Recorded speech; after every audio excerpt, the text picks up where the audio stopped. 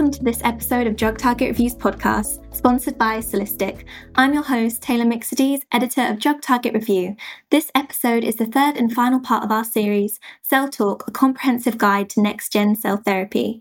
In this episode, we'll be discussing genetic engineering for allogeneic immunotherapy. Bringing their expertise today, I'm thrilled to introduce Dr. Suzanne Snellenberg, Director of Genome Engineering at Solistic, and Dr. Matt Angel, CEO of Eterna Therapeutics. It'd be fantastic to hear about your backgrounds, so I'll pass over to you, Suzanne. Thank you very much. So, yes, I'm currently the Director of Genome Engineering at Solistic. I joined the company a little bit over a year ago and have been working with the CRISPR genome editing for almost 10 years now. I've been applying that for generating cell lines, not only iPSCs, but also different cancer cell lines. Also applying the CRISPR tools for CRISPR screening. So, yeah, back to you. Brilliant, thanks. And I'm passing over to you, Matt. Hi. I'm Matt Angel, the CEO of Eterna Therapeutics. I'm a scientist by training, and I spent the last decade and a half developing mRNA-based tools for expressing proteins in cells with an emphasis on cell reprogramming and gene editing proteins. I joined Eterna about a year and a half ago, and I'm very pleased to be a part of working to advance next-generation engineered cell therapies. Thanks, Matt. So, moving away from cell therapies that treat cancer, this week we're taking a dive into genetic engineering, its role and relationship with allogeneic immunotherapy. Let's get into today's conversation by exploring what are the advantages of using iPSCs for immunotherapy development, and how and why do iPSCs need to be engineered to make them suitable cell therapies. I'll pass over to Suzanne. Thank you. So to answer your first question regarding the advantages of using iPSC for immunotherapy development, so there are a couple of advantages which basically include that iPSC, they provide a virtually unlimited source of cells for therapeutic application. In addition, they also offer a more consistent and controllable source of cells for therapy, and they also are more versatile in terms of types of cells that can be used. So one can imagine that if you have a primary cell, that's the only cell type you have at that point, whereas with iPSCs, these can be differentiated into multiple different cell types. So how do iPSCs can be engineered? There are different gene editing tools such as TALEN, zinc fingers, but also CRISPR. And why do we need to engineer them? Well, first of all, they need to carry specific modification, tailoring the therapies for their specific needs, but it also decreases the iPSC's potential to trigger any immune rejection in the recipients. In addition to that, it also allows to standardize the therapies to be readily available for urgent cases. And in addition to that, a very important one is that the controlled expansion of iPSCs leads to a uniform cell population, ensuring consistent and treatment quality. Thank you, Suzanne. And over to you, Matt. Yes, just to add a couple of additional advantages beyond those that Suzanne mentioned of iPSCs. They are clonal, so they can be expanded clonally, which means that when iPSCs are engineered using gene editing tools, it is on a clonal basis. And so the kinds of characterization that one can conduct gives you much more information than you would find with donor-derived cells, where you might have a pooled population of cells that are edited. And this is extremely important for something that I'm sure we'll be talking about today when it comes to specificity of gene editing and off-target effects.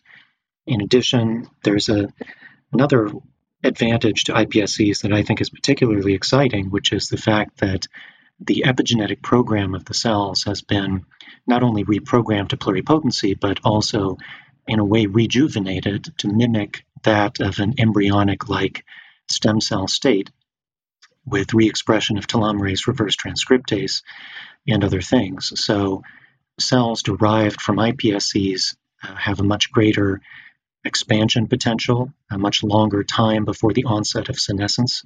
And so the cells that are produced from iPSC-derived sources are in many ways younger or rejuvenated. And this is, I think, really exciting for therapies based on the cell type. In terms of ways to engineer them, as Suzanne mentioned, there are a variety of gene editing tools that can be employed to edit these cells.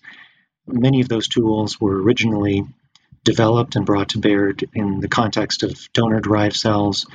And so things like zinc finger nucleases, TALENs, CRISPR-type systems designed to create defined edits at target loci in the genome of living cells with high specificity and low off-target effects can all be used in an iPSC context.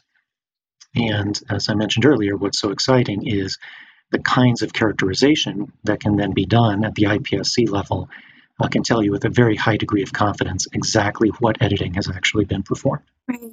Thanks, Matt. And we could also ask, why is this even more important when developing allogeneic cell therapies?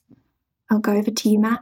In the context of allogeneic cell therapies, which by definition involves the use of cells from someone other than the patient to treat a patient, one element that's critically important is ensuring that those cells, the therapeutic cells, can survive in the patient to generate a durable enough response. In some cases, a long-term engraftment is not needed, but in some applications it is desired. And Suzanne touched on this earlier, there is a need for these cells to not be rejected by the patient's immune system.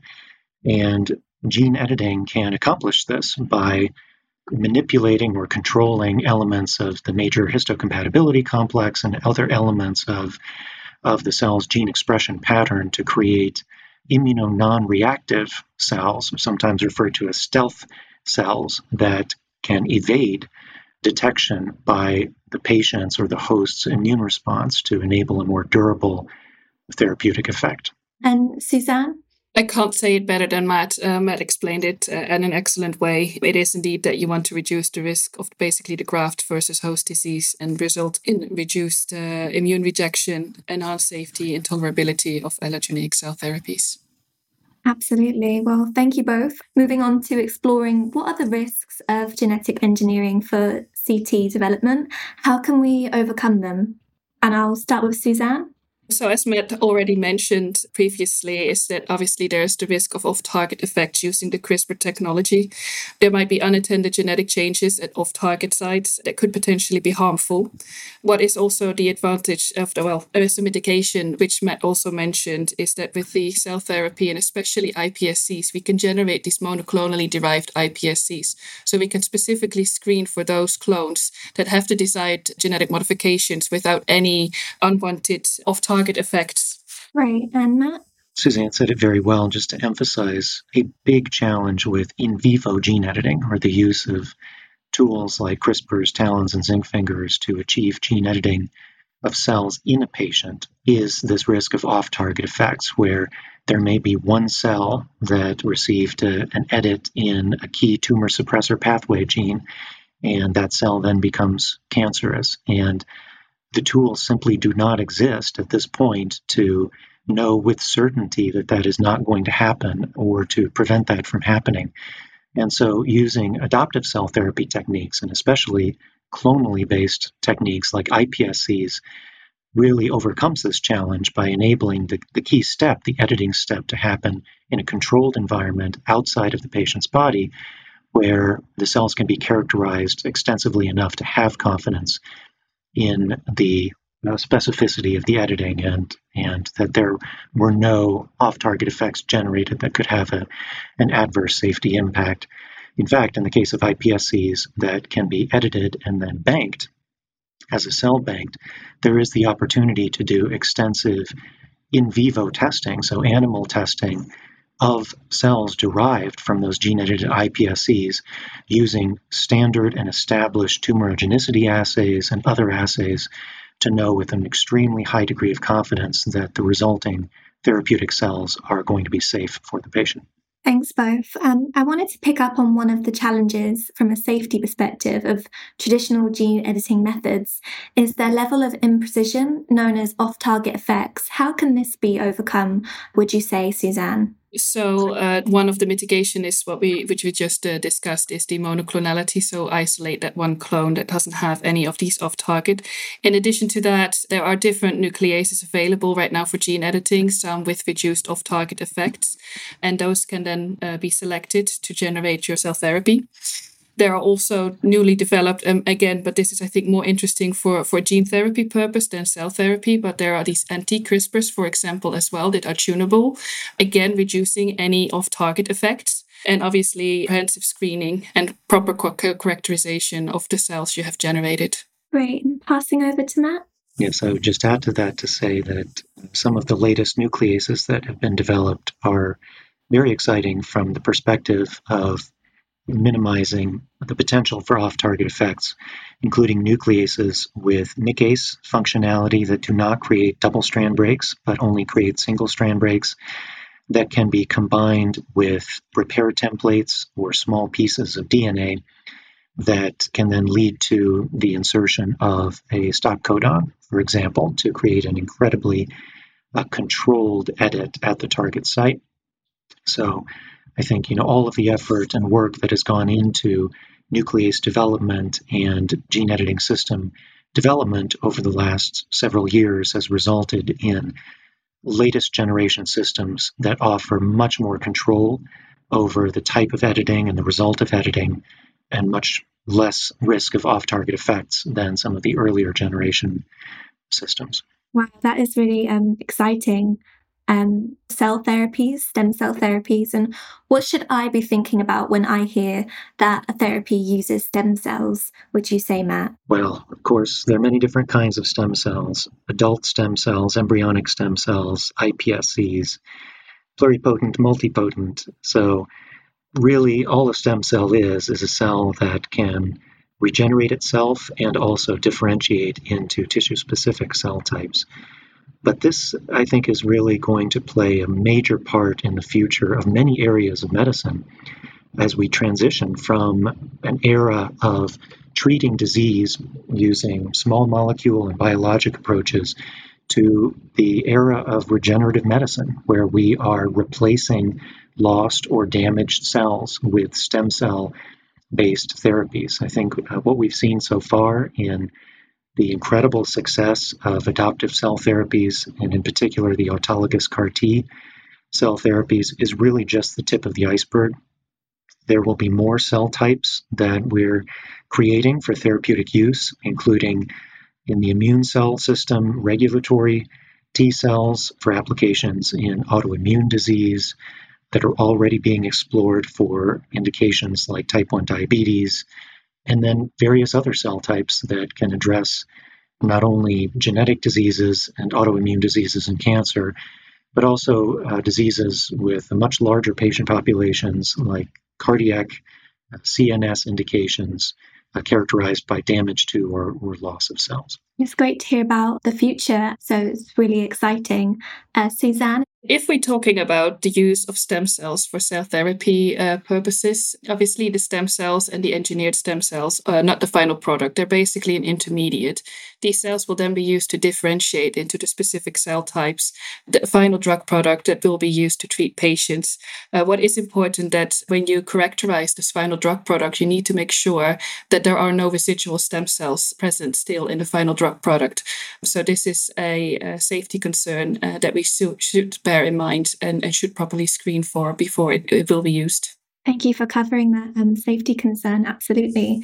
And just moving on, what is needed to make iPSC-based allogeneic immunotherapies a reality? And how long do you think it will be before this happens? I'll start with Suzanne. As mentioned, what is important is efficient differentiation methods. So for all the different cell types, they all differentiate at different rates, at different times, different efficiencies. Obviously, one of the subjects we covered earlier is the overcoming of the immune rejection, the established iPSC banks, and there's also a lot of that can be optimized with regards to scalability, but also regulatory approval, as it's still a young field. I do have to say, with regards to the timeline, I think it's a bit challenging to properly predict this precisely, but ongoing research and advancements in this technology suggest it could be realized within the next decade or so. Thank you. And Matt? Yes, I think that's right. And I just want to emphasize the importance of industry and academic partners working together with regulators to understand how to bring safe, effective therapies based on iPSCs to the market and to patients. This is a very new and very different kind of therapeutic, very different from small molecules or biologics. iPSC-based therapies are, in essence, a living drug. And, understanding the type of regulatory framework that is going to efficiently ensure the safety and effectiveness of therapies based on iPSCs is something that is really critically needed because the field and the technologies are advancing very quickly and in many ways, I think, outpacing regulatory authorities' ability to comprehend how to think about and evaluate these kinds of next generation products. Thank you both for sharing. So what happens when we do crack the genetic engineering for cell therapy case?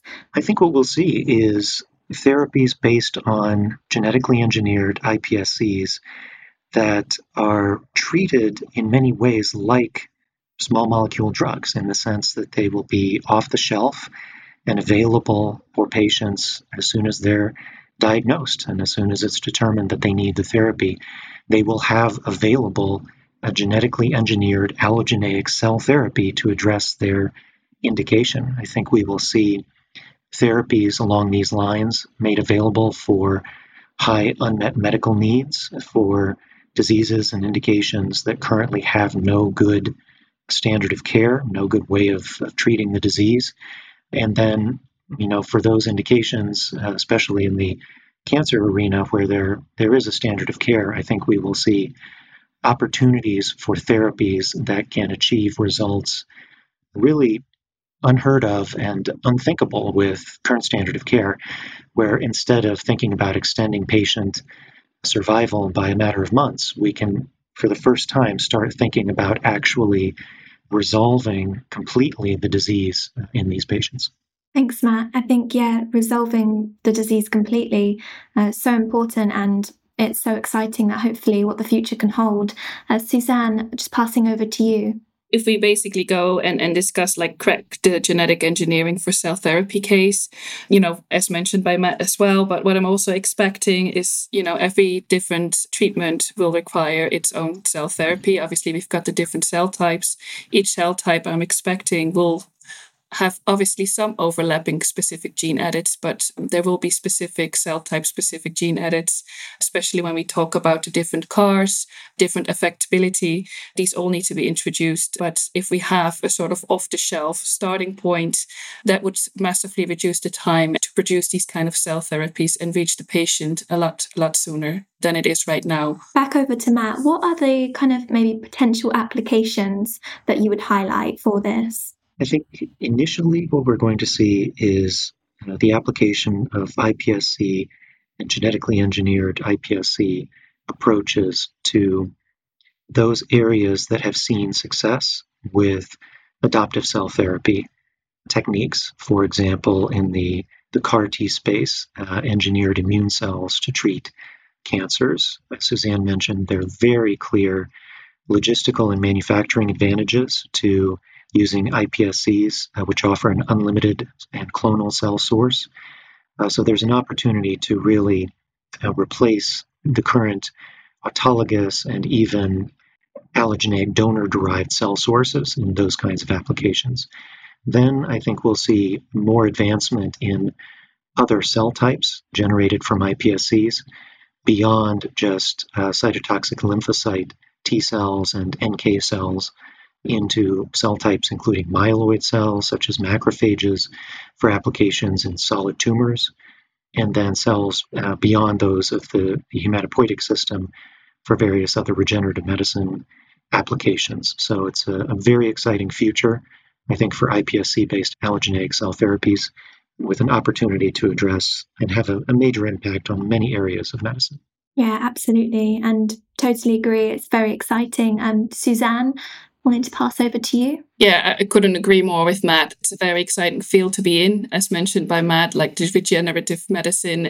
But the applications of using gene-edited iPSCs, there are multiple non-cancer diseases, such as autoimmune diseases that could benefit from genetically engineered iPSCs, infectious diseases, immunodeficiency disorders, neurological disorders. So there's a lot to discover. There's a lot of work to do, but it's an incredibly exciting field to be in right now. Yeah, and as you said, there's a lot to discover and a lot for the future. So I guess kind of talking about the future, as we've just touched on, what do you see for the future with this? Is there anything that you could highlight?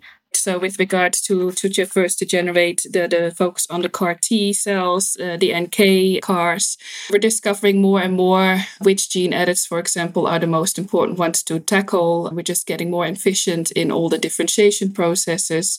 So we're still discovering a lot, but every time we learn more and bringing it closer to the clinic. Thank you for sharing. It's really positive and, as we say, very exciting. And Matt, over to you. Yes, I think what excites me most about this field is obviously what we're talking about, genetic engineering, iPSCs. The system is very complex. Cells, of course, are an incredibly complicated system, but the complexity is finite. The tools that we're generating in nucleases, in ways of delivering them, in ways of manufacturing cell therapies, these tools are increasing in complexity at a very rapid pace. And before long, we're going to reach the point where the complexity of the tools that we have to genetically engineer these cells and create new cell therapies based on iPSCs approaches the complexity of the cells themselves. And that's a very exciting prospect from my perspective, because it means that we will have a level of control over these cells and ultimately over the disease state in patients that has really been unthinkable to date. Just to give one example, I think we've talked a lot about, and there's a lot of work being done on single cell type approaches where iPSCs are genetically engineered and then differentiated into T cells or NK cells or different kinds of cells. I think beyond that, there's an opportunity to generate multi-cell type therapeutic approaches where iPSCs are differentiated into multiple cell types that can work together synergistically to start to recapitulate the functionality of not just individual cell types in a patient, but actually tissues and eventually organs and organ systems. So the future really is unlimited for these technologies. Thanks, Matt, and thank you both for sharing. I think, as you've said, it's really promising and there's a lot of opportunities. I guess that's a wrap for this chat today. A huge thanks to Suzanne and Matt for taking part in this podcast and for diving into such a fascinating conversation. It's been an honour talking with you both. Thank you. Thank you very much. And thanks to our listeners for tuning into this Drug Target Review podcast sponsored by Solistic. I've been Taylor Mixties, editor of Drug Target Review.